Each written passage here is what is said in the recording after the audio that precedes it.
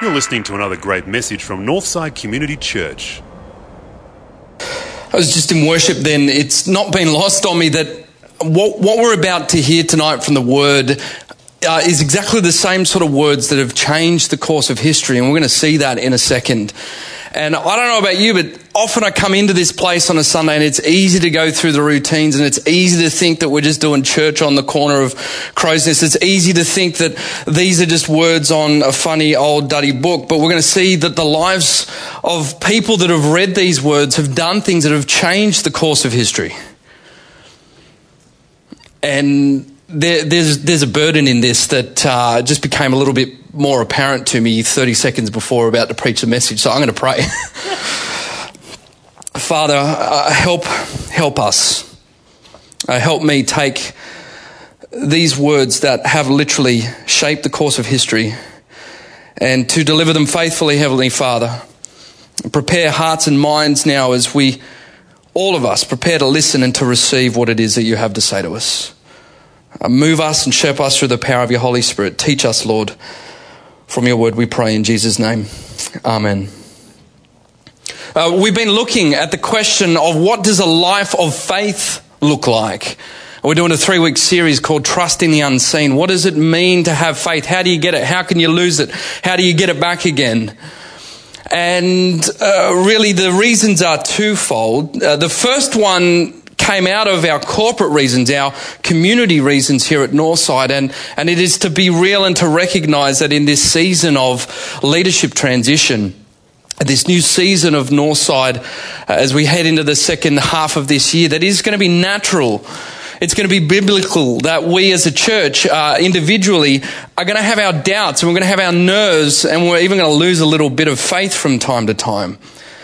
And so it's very important that we come back to see how is it that we regain and rebuild and encourage one another in that faith. But it's also, there's a personal reason to this as well. And it's through all the stories that I hear as your pastor. Stories of uncertainty about job situations, uncertainty about relationships, uncertainty about health situations. That we're a community that's always having to look at how we deepen our faith. And so really it's the question that in the face of that uncertainty, how can you live a life of power? How can you live a life of equilibrium and of balance? How can you live a life of poise and of grace and of steadiness and of greatness and of fearlessness so that you can face anything? And what's great about the book of Hebrews in chapter 11, the faith chapter, which we're going to look at for the whole 3 weeks, is that it gives us that. It talks about that. And last week we learned that faith actually begins not by some supernatural event, but it begins by thinking. It actually begins by thinking about specific bits of information, the information that we're going to talk about tonight, the Word of God. But we're going to see how that then translates now into action. And so we're going to read from Hebrews chapter 11, verses 1 to 3. And then I'm going to read just verse 7, because we're going to look at this interesting guy in this chapter called Noah. Anyone heard of Noah? Yeah, that's right. We think of Noah, we think of overhead projectors and cardboard cutouts in Sunday school, if you're lucky enough to be a Christian all your life. He was the guy who built the ark, Russell Crowe. That's who we're talking about, if you want a picture. Hebrews 11, chapter 1. Now faith is being sure of what we hope for and certain of what we do not see. This is what the ancients were commended for. By faith, we understand, that was last week, we think about, we use our brains to understand the universe was formed at God's command, so that what is seen was not made out of what was visible. Then verse 7. By faith, Noah, when warned about things not yet seen, in holy fear built an ark to save his family. And by his faith he condemned the world, and he became heir of the righteousness that comes by faith. As I said, there are words here in this book, if you've got one of them, that have the potential to change the world. There was a case study of this young guy. He was like 21, and he runs for the British Parliament, and he wins. And he gets in, and he admits in his diaries that he really ran for Parliament out of his own selfish ambitions. And then it's on this ship, a slave trading ship in between Africa and England, somewhere on this slave trading ship, that he has this experience in 1785 that he writes to his mate William, who would later become the youngest ever British Prime Minister, that he was in some form of spiritual transformation. He called it the Great Change. What he was really describing is his conversion to Christianity. And he comes back from this trip, and in that moment he said, God Almighty has set before me two great objects, the abolition of slavery and the reformation of manners. Side note, how's that for a calling?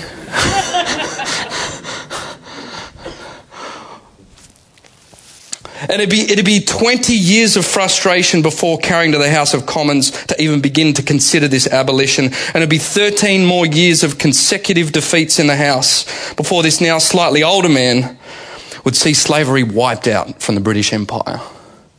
And it would trigger a movement around the world that would affect guys like Abraham Lincoln, for example, over in the United States. And this other guy years on, called Martin Luther King, who would, of course, proclaim that famous speech from the steps in Washington. This young guy, his name was William Wilberforce, and his story, as they say, is the story behind the song of Amazing Grace. Now, they're the same words, and wouldn't it be fair to say that he deserves a verse in this chapter, don't you reckon? If we could write the modernised version of the Bible, verse 8 says, by faith, William Wilberforce, after defeat, enacted legislation that would change the course of history. By faith. And here's the struggle for me. Let's ground it a bit. The struggle for me is that when I look at my life, when we look at our life, my struggle is that I take these words that Will would have read, these words of this guy called Jesus, and I think it's the same information and it's the same faith. But why the difference? Why the determination? Why the doggedness? Why the resolution? Why the picking himself up after defeat after defeat? Why the steadfastness? Why the sacrifice? When we look at his faith, on the basis of last week and what we said, here's a mistake we shouldn't make. We shouldn't say, oh, William was God-inspired. William had an extra dollop of faith cream on his dessert. William had a Holy Spirit experience, or William was one of the crazy Christians. You know, the one that's a little bit quirky in the head and the synapses have gone wrong and they call it faith, but he was really crazy. We must not say that. There has to be something in the connection to this content that is missing in my life compared to his.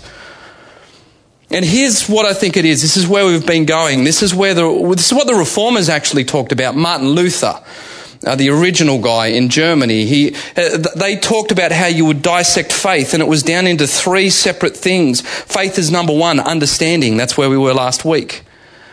Then we're going to look at this week, faith as a sensus. That's a Latin word. You're going to get used to that tonight. And then it was faith as fiducia or trust. And that's where we're going over these 3 weeks. And so tonight we're going to look at a census. And what is a census? A census is the clutch of faith. This is the beauty of coming to Northside. You get to learn useless stuff that's basically got nothing to do with Christianity. But if you don't know how clutches work, has anyone ever driven a manual here? Had to learn how to... we've got a few manual drivers here. It's the most painstaking experience of any learner driver's life, because if there's anything that you've got to deal with, it's not the blinkers and it's not the steering wheels, it's not the mirrors, it's that stupid clutch. And you're bunny hopping your way down the road and you haven't even made it out of the driveway yet. And the clutch, from the mechanical point of view, you see in a car you have this big thing called the engine, right?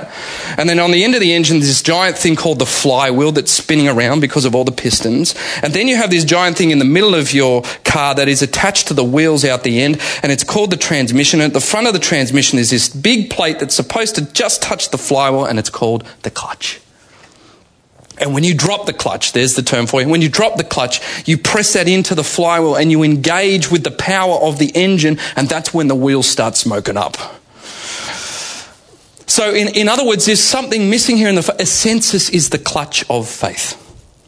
that there is an incredible, powerful force that is available to you and I tonight. And could it be that the reason that we don't see the same results and actions and fervour in our life is because we haven't dropped the clutch? That we haven't pressed into that great engine of faith that is the information of the Word of God. That's where we're going over these 3 weeks. So we're right in the middle. We're looking at the transition. So what is a census? A census is this. What is it? Here's the first way to describe it. It's the point where you go from believing in God to believing God. A census is a place where you go from believing in God to believing God. And there's a big difference. You see, believing in God's important, right? That was verse 6 last week.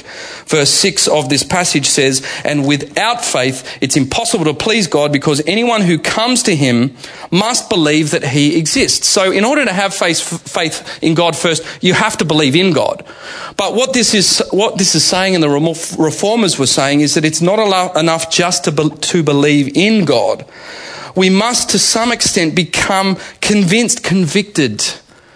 We must assent is the modern word of this Latin. We must agree that what we've come to know about him through our thinking is true.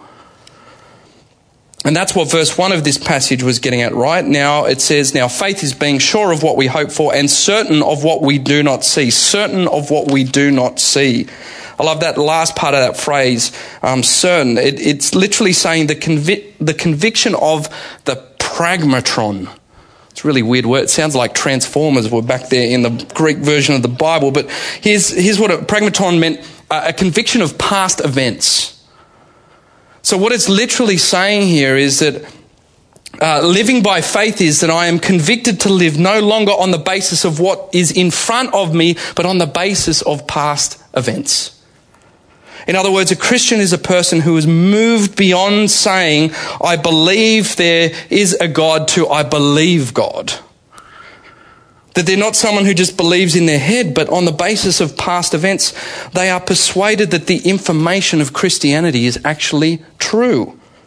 So here's what it means practically. You come to faith when you start to intellectually say to yourself, if this is true, if Jesus really was alive, if Jesus really did walk and teach and build this community, if Jesus really did go to the cross, if Jesus really was the Son of God, if Jesus really was resurrected, then I need to change how I live now. If these past things are true, I need to change now. See what a census is?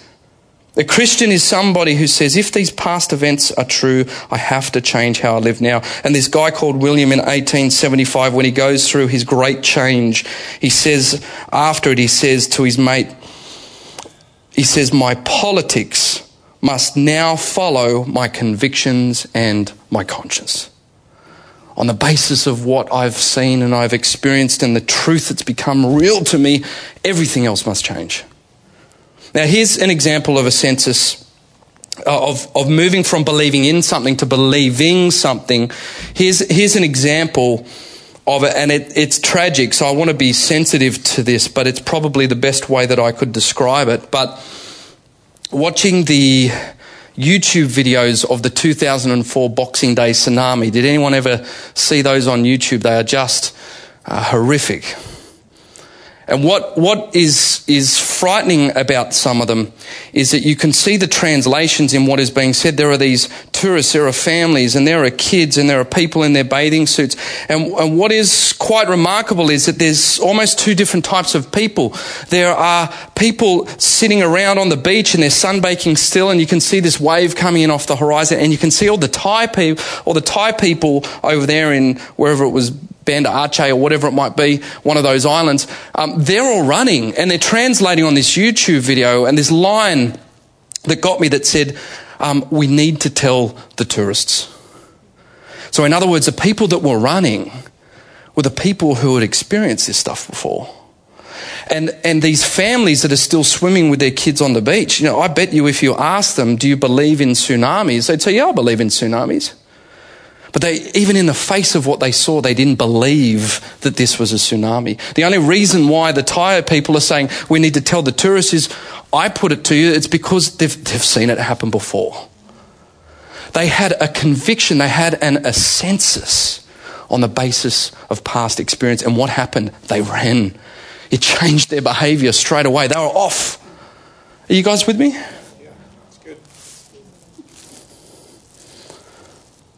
So living a life of faith means that you are the sort of person who connects that which has happened into the past to what you don't see in front of you now, and that actually becomes your new reality. That what you see and what you feel and everything that you're doing, walking by sight, that is not real reality to you. It's the connection to past events that Jesus lived, he died, he breathed. There is a whole new reality that has happened that you can't see but is real to you. And so look, here's some practicalities in terms of what it means for you this week. You know, I've been through this. It means if you're single, and you've been through your 4th failed date or your 5th failed relationship, that you go back into the Word of God and you see in Genesis that God's plan was, he says, it's not right for a person to be alone. And you live your life in the present of all you're seeing, and this didn't work, and that didn't work, and that didn't work, and you live all of your life on the basis of that assensus, that conviction. And you continue to be strengthened, and there's a resolve about you that even in the face of the pain and the disappointment, you continue to move forward. There's resolve, there's greatness, there's many Wilberforces starting to emerge. So a census is the point where you go from believing in God to believe in God. And then here's the other way that I describe a census tonight. A census is the moment, or the moments when you arc up. Remember, this is about Noah, so that's a play on words. I'll leave that with you. Oh, wow. Hey, I just throw them out there. You take what you need. It's when you arc up. Verse 7, by faith, when warned about things not yet seen, in holy fear, built an ark to save his family. And by faith, he condemned the world and became heir of the righteousness that comes by faith. Noah arced up. Now, people can read this way that the Urban Dictionary defines arcing up. Arcing up in our slang means that you get angry, you get frustrated. You arc up. And so we read that verse that Noah condemned the world, and that's how way too many Christians read this way too simplistically, and they arc up. They shout at the world. They print banners. They go outside clinics. They get in the face of people. They do stupid things. They don't love the world. They think condemning the world is to shout them down and to tell them how wrong they are and to get in their face. And that's not what this means here. See, what it means here to condemn the world means to prove it wrong by firmly standing against it. I'm going to get into the nuance of that in a second. But here's what Sam means by arcing up. That's ARK-ing up, if anyone's listening to the podcast and they want to use it. Here's what I mean. To arc up is to live a life on the basis of God's unseen ways, so you eventually show the world up for what it really is. And here's the example. Noah's in there and God's saying there's a wave coming, a dark, unstoppable wave, a wave that's deeper than despair. It's going to sweep everything before it away, and nothing is going to stand in front of it. Nothing's going to stand up to it. Nothing's going to stop it. And I want you to get ready. And it's on that basis. For years, Noah in the middle of nowhere builds an ark. You know, Noah, whilst the sun's shining and there's not a cloud in the sky and the birds are chirping. And the world around him is constantly sinning against God's commandments. And they're not only doing it flagrantly, but they're laughing at him. They're laughing at him about it. And here's this guy building a boat in the middle of Alice Springs. He was arcing up. Noah was living life on the basis of God's ways, and he stood out, and he's standing firm, and he's standing up.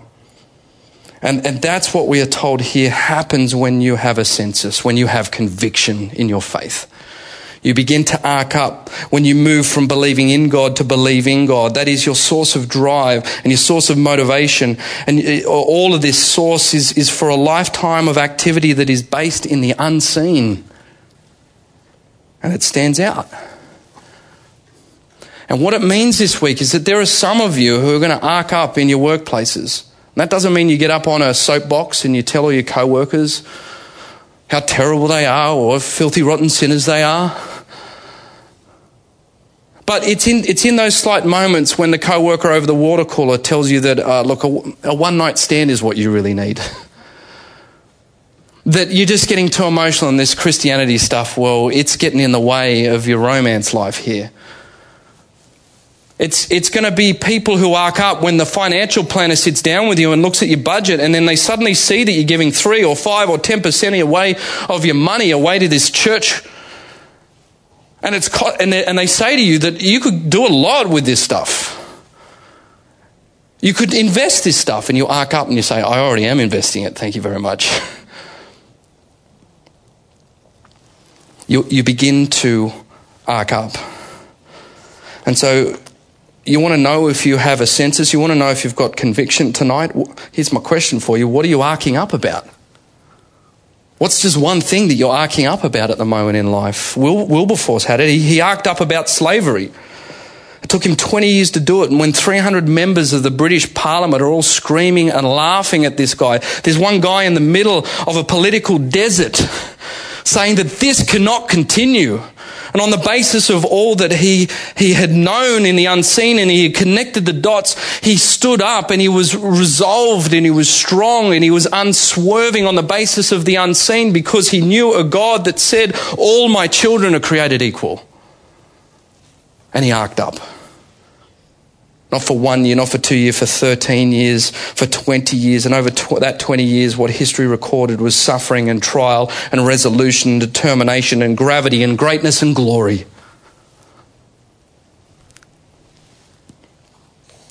Here's how you know what you're arcing up about. You'll drill down to your convictions when you ask yourself, what am I arcing up about? In other words, are there unseen aspects of your life that cause people to laugh at you this week? Are there unseen aspects of your life that even, heaven forbid, cause people to oppose you this week? That's when you know you're arcing up. That's when you know you have a census. That's when you know you've got conviction. And in Sydney, as a person of faith, I can tell you it's inevitable. It's inevitable that that's going to happen to you. I'm asking you, is your unseen approach to sexuality, is your unseen approach to money, is your unseen approach to friendship, is it being lived out in such a way that you look like a boat builder in Alice Springs? If not, then part of the reason could be it's because, well, firstly tonight, maybe you're not a Christian, maybe you're not a person of faith, and that's okay. We're so glad you're here. But what it means is if you're not arcing up and there's no difference, then really what it means is you haven't quite cottoned on, you haven't quite tapped your root system into the resource that will give you the power to do that. And the good news is if you do, then the potential for you is a life of greatness and stability and wonder. And if people aren't, if you're a Christian and you don't look like a boat builder in Alice Springs, then all it means for us, brothers and sisters, is we haven't dropped the clutch enough. We're still bunny hopping. There's no forward travel in our faith at the moment. And it means that you just need to draw on the power that our brothers and sisters of the faith in this chapter and in the centuries before us already have. You have the information, it just hasn't become real enough to you yet. What are you arcing up about? How do you get that conviction? As I finished tonight, it was amazing. John Wesley, he's the guy who wrote a stack of all the different hymns. Mikey can tell you all about them after the service. That's his job as the worship pastor. But I love what Wesley said in what some believe is his final ever written note, was to William Wilberforce over in England there. And he says, unless God has raised you up, you will be crushed by the tactics of men and even devils. Unless God has raised you up. And so what he got there is, what we're talking about tonight is not some mechanical thing where, I've just got to drum up a bit of conviction. What Wesley and what Wilberforce and what Newton and what all the great Christians of Britain understood back in that time is that this power is a power that comes into you from the outside. It's the same power that came into these guys called the disciples, and they went and changed the world and did great things. It's this power that takes this information called the Bible and the Word of God, and it makes it real to you. And don't you remember that example of the disciples in the last night with Jesus? And Jesus says to his disciples, he's talking about the way that he knows the Father and he's going to the Father. And this young guy, Philip, pipes up and he says, "Oh, Jesus, look, if you could just show us the Father, I'll really believe then." And Jesus says, "Philip, don't be stupid. Anyone who's seen me has seen the Father." Haven't you seen all of the past events, Philip? Haven't you seen all the things, all the miracles, all the things I've done? Haven't you seen? And you still don't believe. He didn't have a census. And Jesus then says, "I'm going to send someone to give that to you. It's called the Holy Spirit, the counselor, the guide. This power from the outside to do that for you." And here's how the Holy Spirit will work in your life tonight. This is how he'll get you to arc up. You'll only arc up once you see that someone else arced up for you universally. That there was someone who was a boat builder out there in the back skirts of first century Palestine 2,000 years ago who also, like Noah, was a laughingstock. Who also, like Noah, in the midst of a society where the sun was shining and the birds were chirping and people were going their own way, was building an ark. And that great ark called the cross.